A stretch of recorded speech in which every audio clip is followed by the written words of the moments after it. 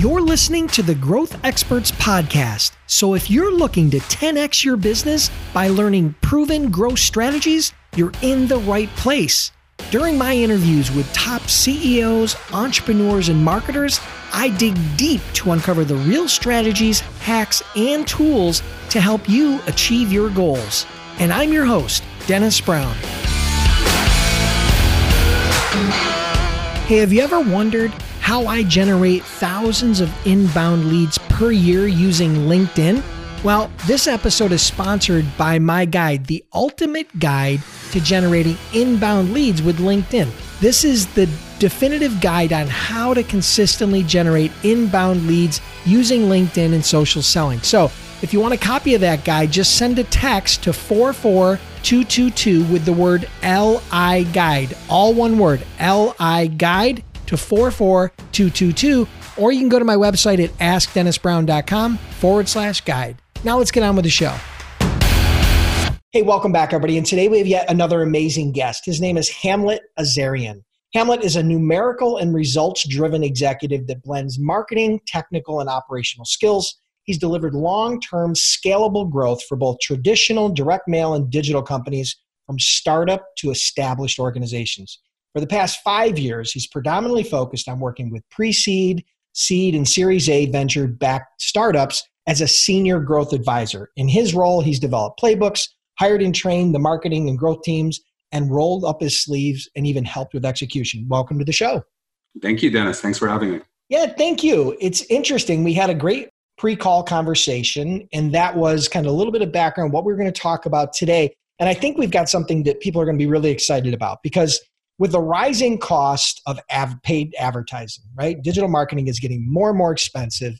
So what today, just to kind of tease everybody a little bit, we're going to talk about a Facebook and Google ad hack that you've discovered and deployed for your clients, and that has been able to reduce their per lead cost by up to 10x. So when I first heard it, I was a little skeptical, but then you explained it to me and you walked me through kind of the framework of it, which we're going to share with everybody today. But before we do that, give us a really quick, glimpse into kind of how you got here, your backstory, and then we'll dive in. No, of course. So Retail Emerging Group is a marketing agency, and we've been doing this for a little over 10 years or so. And then obviously I'm the CEO and founder there. And for the last 5 or 6 years, we've been predominantly focused on working with venture-backed startups, working with them as early as the pre-seed stage, which is before any capital or any funding raised, to the seed stage where there's minimal money raised, maybe anywhere between $300,000 to $800,000, to finally to the Series A stage where they've raised at this point multi-million dollars. We help them develop their go-to-market playbooks, get them to product to market fit, help them scale their different marketing team and operations, hire and train their team, and so on and so forth. So that's predominantly what we've been doing. So what led you in this direction? I mean, why growth? Why did you get into this technical growth aspect? What part of your backstory led you in that direction? No, great question. So prior to this, I was working as an executive at Saks Fifth Avenue. So I was more on the retail buying side of it. And prior to that, when I was at USC, I had the entrepreneur bug inside of me, right? So this was around the dot-com era. I wanted to start a business. I got going with it, and the dot-com crash occurred. But when I went at Saks and started working there, what I really, really liked was the results component of it. And online was still not mature. It was starting to develop. And then when I finally did the transition to marketing, what I fell in love with it is the ability for us to influence, the ability for us to see results right away. Like when you have a successful campaign, you literally know within the first 5 minutes what the opportunity is, right? You're like, oh, wow, let me double down. Let me triple down. How big can this campaign potentially get? That excitement of finding the next great campaign is what kind of drives us to become who we are today, and the successful campaigns we've been able to push for all our different clients that we have.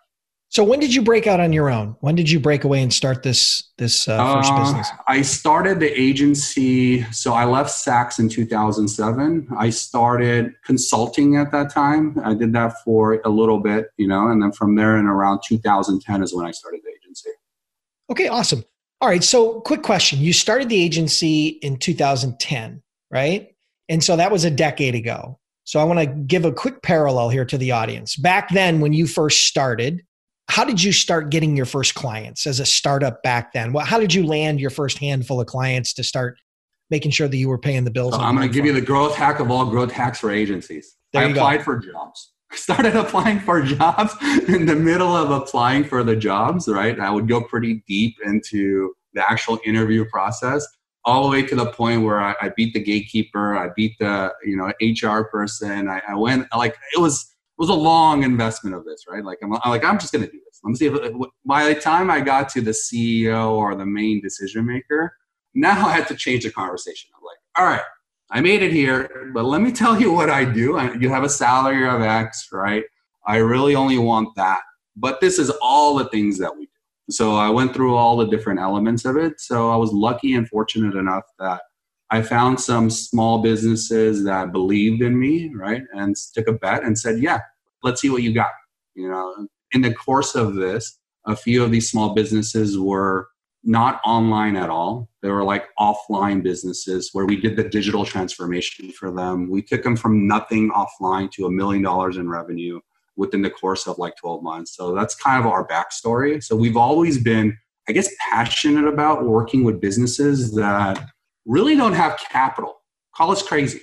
Like we're the crazy marketers, right? We're like, let's go work in this space that has no money, no funding, and let's try to figure it out. So what we've noticed is how more difficult it is, how less resources you might have, right? That's where the creativity really starts. Like, what do I have to do to be more effective and to be more efficient to try to grow this business? Yeah, a lack of money will definitely enhance your creativity, right? You have to become more creative. You can't get lazy. You can't just throw money at a problem. And that's part of the problem with companies who raise a lot of money is they try to deploy it so quickly that they waste a ton of it because they're just throwing as much mud up against the wall as they can, when it could probably, if they took that more lean approach, those dollars would probably go faster further, right? So, all right. And I love that hack that you did to get your first few clients. I mean, that's such a simple but brilliant hack. I mean, all you did was start really meaningful conversations with people that were looking to spend money. And you pivoted. I'm like, they want to spend money. They're willing to spend X. I'm going to undercut them, but give them more. Let's see what happens, basically. There you go. So. Yeah, perfect. All right. I love that. All right, great. So listen, today we're here to kind of unpack this whole growth hack that you've deployed for some of your clients. And it's focused around Facebook and Google advertising, where you've been able to drastically reduce their per lead cost and enhance their conversions overall. So why don't you walk us through this again? You're a pretty technical guy, so I want to tee it up here, break it down as if we're not super technical people, that are listening, so that we can kind of, maybe someone in the audience can either contact you for maybe some help or maybe start deploying on some of this on their own. No, of course. So on Facebook, when you're going to run advertising, one of the first things you need to do is set up a pixel. And the reason you need to set up this pixel is you need to give data back to Facebook, and for them to understand if, hey, the campaign that you're running, is it actually working?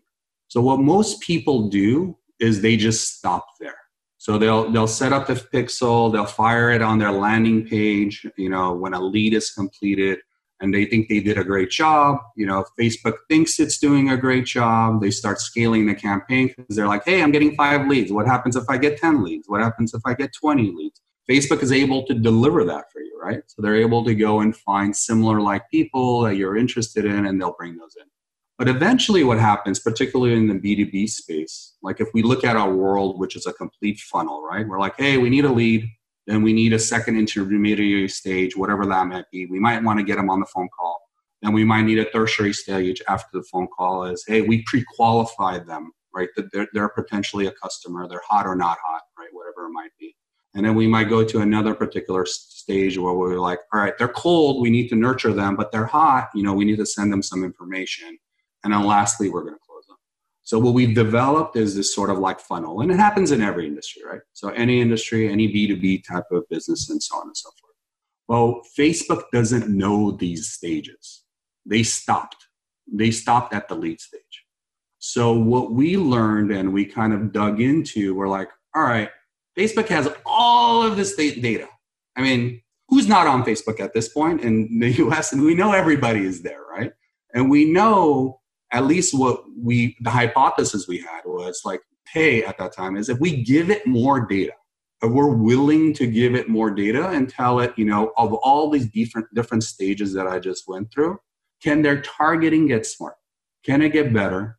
Can it actually find not just quantity of leads, but quality of leads at, same or similar type of pricing? That's what we were betting on. That was the hypothesis we proved out. That's what we wanted to prove out, right? And at this time, we were getting leads in around the $100 to $120 range. So we convinced, our team, our engineers to work on this. And what we started doing is saying, all right, let's look through the APIs, what the Facebook APIs are. And we found this API called a conversions API. And what the conversions API does is exactly that. It does these deeper funnel events, is the terminology that we call it. It does these deeper funnel event conversion events, and you're able to tell Facebook all the different stages that this particular lead is going through, and then start optimizing the campaigns for these different stages. So these different milestones that they reach. So we're like, okay, cool, let's roll it out. Let's see what happens. So we go through the work, we get the engineers to build it, and we relaunch the campaigns. And the craziest thing happens. We go from lead cost of over $100, $120 to down to $8 to $12, like transformational. Not only does that happen, but we also start seeing an improvement of overall the lead quality scores. So we start seeing, the top of the funnel where we were getting a lot of junk before, we couldn't get a third of the people on the call. Now we're getting, 70, 80% of the people on the call. On top of that, we started seeing even better metrics as we start going deeper and deeper into the funnel. Overall, everything starts improving, and these leakages that we had before in the funnel start going away. Okay, so just let me summarize really quick, because you went through that. You did a great job, by the way. I could understand it as a non-techie guy. So the biggest challenge with people that are doing Facebook advertising or even Google advertising when they're doing remarketing is, they stop at that pixel and that remarketing audience, right? They kind of stop there. And I can tell you from a personal perspective, just the remarketing itself can work, right? It can definitely work to generate leads, just like it was for your client. It can generate sales, it can generate appointments, it can generate whatever types of conversions you're looking for, because they already have that level of familiarity. Maybe they've already landed on your website. Maybe they've watched videos on your YouTube channel. Maybe they've been a part of a Facebook Live or something, whatever you can target. So they have some familiarity. It's not the first time. They're not cold, right? Let's say they're not cold ultimately. But the challenge is that with more competition coming into the space, right? There's more people are competing. There's more money coming into the space. Ad costs are rising. You got to start thinking outside the box a little bit. And that's what you did. You guys started supplementing that pixel data with other conversion metrics that were happening off of Facebook or off of digital, right? They were happening more in the real world, or off of your website. Maybe they downloaded another lead magnet, or maybe they read another article or watched another video, or maybe they even went further and actually submitted an application, or they got on a phone call, or whatever those. So some of this was offline data and some of it was online data. I mean, can you break that apart for us a little bit? Because I'm curious. I know we're talking about a B2B kind of case study here, but could you break down those events a little bit more as to what you did supplement the data with? Could you give us a little bit more examples there? Because I'm really curious. I think this is a great idea. No, of course. So part of this conversion pixel, right? So what it allows you to do is it allows you to think about your full funnel. And on this particular instance, what we did is we gave both online and offline through the API. So we didn't just say, hey, it's offline, we're going to give it offline. We did both. We said, you know what, if we're going to do it through the API, hey, we're going to have the pixel still. So we had the pixel online digital component happening still. But we're like, all right, what does it hurt? I mean, we're going to build this out for offline. Why don't we go ahead and build it for online as well? But we really started thinking through what's the journey, right? So how do we looked at all of our closes and we said, all right, in order for them to become a close, what is the path that we know that they need to see? What's the least resistance path? And we need to make sure that most people, if we can funnel them through this journey. So we started looking at, this particular case study is it's a loan provider. So what we did is we said, all right, you need to do an app. So that's one of the first steps you need to do outside of the lead, right? You do a lead, You play with a calculator to find out how much loan you're going to get at what rates and so on and so forth. So we provided that data. You're going to do an app, right? You're going to get pre-qualified. Then at that point, you're going to have to submit some document paperwork to us. Then you're going to get approved. And then finally, you're going to get closed. So those are the 7 stages of data that we started providing back to Facebook in order for it to start optimizing. We initially started at the top of the funnel. So it was a very comparable experiment, right? Here is digital, here is versus API. Boom, we saw a drastic improvement. Now we could go deeper. So then we started going one level deeper. We're like, all right, what happens if we go to an app level? Oh, wow, application rate went up. We went from 30% application rate to 50. Now it's running at 80. Then we said, okay, why don't we go to one level deeper, pre-qualification? What happened? Pre-qualification rates went up, pre-qualification costs dropped down. So every step of the funnel, as we keep on going deeper and deeper, it keeps on improving itself.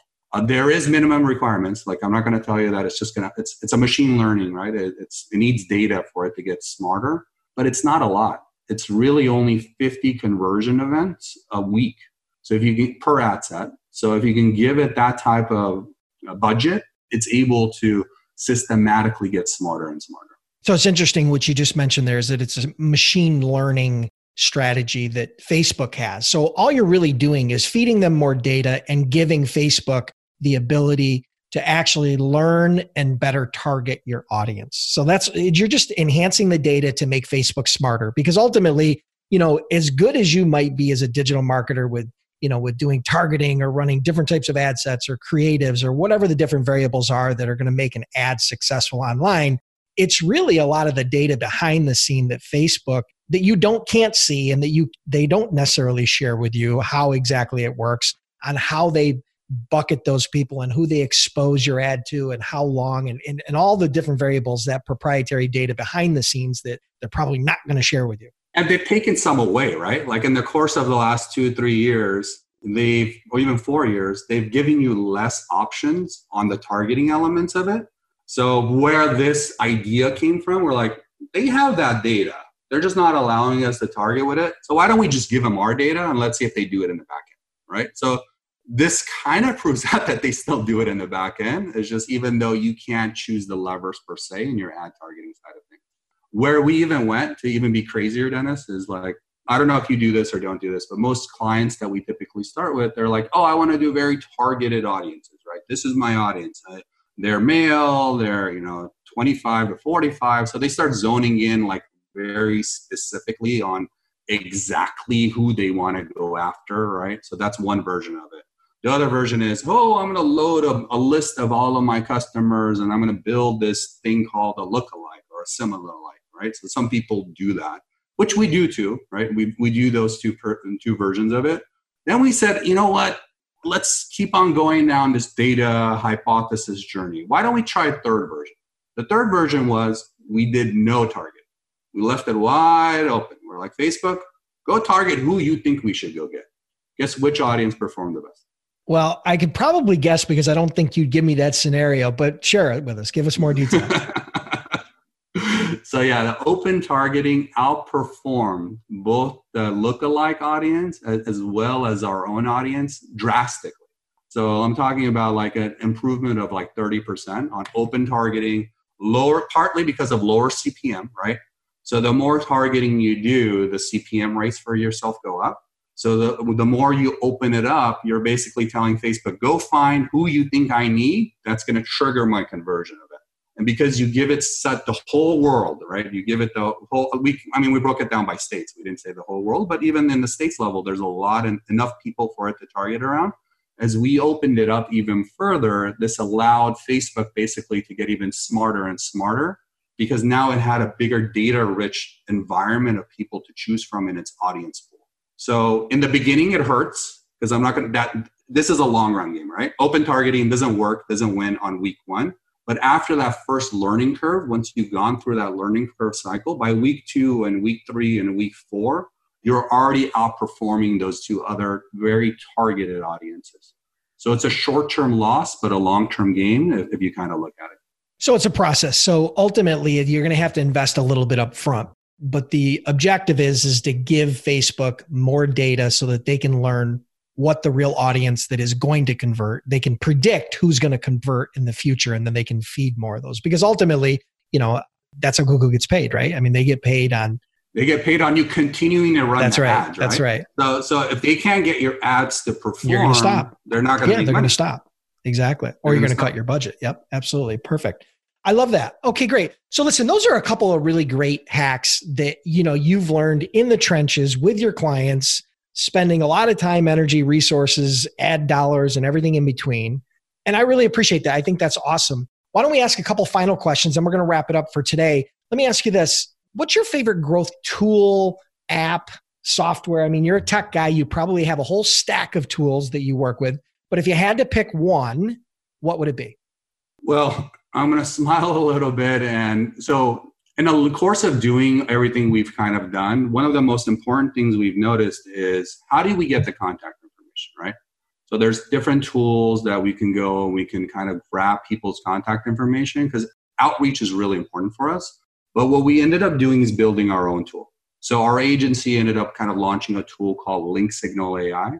And what this tool allows you to do is to basically go on Google, search if you can search on Google, you can do this with anything basically, right? Search any Google search result and be able to go in and find the contact information of those domains. So that's the first and foremost thing it does. But the other thing it allows you to do is it allows you to dig a level deeper. So you can go and you can find, so if you're, for example, if you have a competitor, right, and your competitor is beating you on organic results and they're getting a lot better press than you, and they're getting a lot better blog coverage than you, you can go in and you can break down who's actually talking about them online and be able to find who those influencers are, who those people that are talking about them, and begin an outreach process to be able to connect with them. So this is our favorite tool because it's our go-to, right? With any client that we take on, is the goal is to try to make sure our client is talked about in that industry. And what we've noticed in the course of doing this in the last 5 or 6 years, if it's a startup, if it's an SMB, whoever it might be, there's only about 100 or 200 people that really matter in a given industry. Who are those 100 or 200 people? And our tool helps you identify those people so you can begin in connecting with them and talking to them and getting to know them better. It's more like a lot of it is more SEO driven, right? And social media driven. It's very SEO driven. But SEO, obviously, a lot of people think it's just about rankings. Yeah. We think differently. We think of it more, it's about relationships. So for us, yes, you need to do the content. Yes, you need to do the technical. But the backlink strategy is what most people call it. We hate it, right? We hate the whole notion of, hey, you have to get all these crappy websites to link to you. It's not about the quantity game for us. It's really about the quality game. So we're like, our vision is not that. Our vision is more like PR, relationship driven, where you don't need 10,000. Google's smarter than that, right? You don't need 10,000 backlinks to rank. It's not about that. For us, it's who's the 100 or 200 that you really, really need. And you should get to know these people anyways, right? And they are thought leaders in your industry. You should become close with them. You should partner with them. You should build a relationship with them. So that's what our tool helps facilitate, is identifying those people and begin the process of you building a relationship. Perfect. Love it. All right. And what would be one book maybe that's helped you on your journey or you think might help the audience on theirs? Oh man, there's so many great books. One of the first books that I read that really opened my eyes to growth hacking was Sean Ellis's and Morgan Brown's book called Growth Hacking, where it was nicely broke down the whole funnel, and you started kind of thinking through the different frameworks, like how to think about this stuff. So I tend to like framework books. I tend to like biography books, but that was the first book that really opened my eyes to this terminology of growth hacking. Love it. Well, listen, let everybody know how they can connect with you, learn more about what you got going on over there, and we'll wrap it up for today. Sounds good. Thank you so much, Dennis. You can connect with me easily on LinkedIn or Twitter, and I really appreciate having us on your podcast. Yeah, perfect. We'll make sure we put all the links in the show notes. Really appreciate you being here. Thanks for coming on today and sharing those hacks, and I'm sure we'll chat again soon. Thank you. Listeners, I want to thank you for tuning in. I truly appreciate your time. If you're enjoying the podcast, then do me a huge favor. Click the subscribe button now, and please leave me a review. It would mean a lot to me.